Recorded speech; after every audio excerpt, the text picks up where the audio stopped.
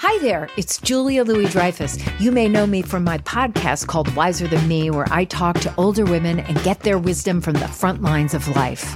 I was amazed by how many people told me our show made them look forward to getting older, which is why I'm here to talk about Season 2 of the show.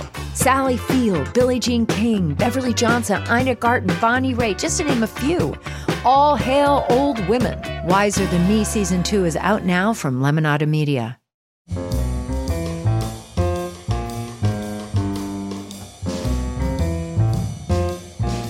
This is Merriam-Webster's Word of the Day for Wednesday, November 21st.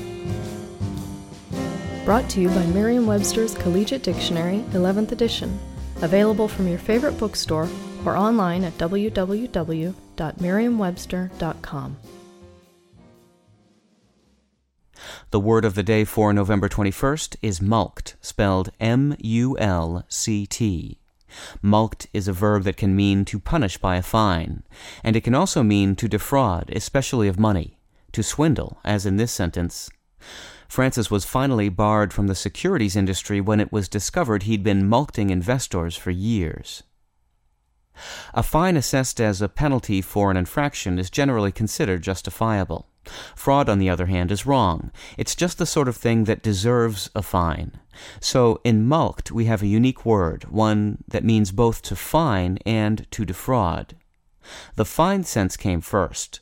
Mulct was borrowed from the Latin word for a fine, which is multa or mulcta. The fine sense is still in use, mostly in legal contexts, as in the court mulcted the defendant for punitive damages, but these days mulct is more often used for an illegal act.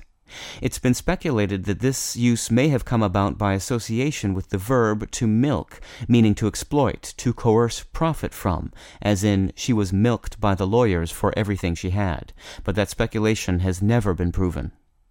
I'm Peter Sokolowski with your Word of the Day podcast for Wednesday, November 21st.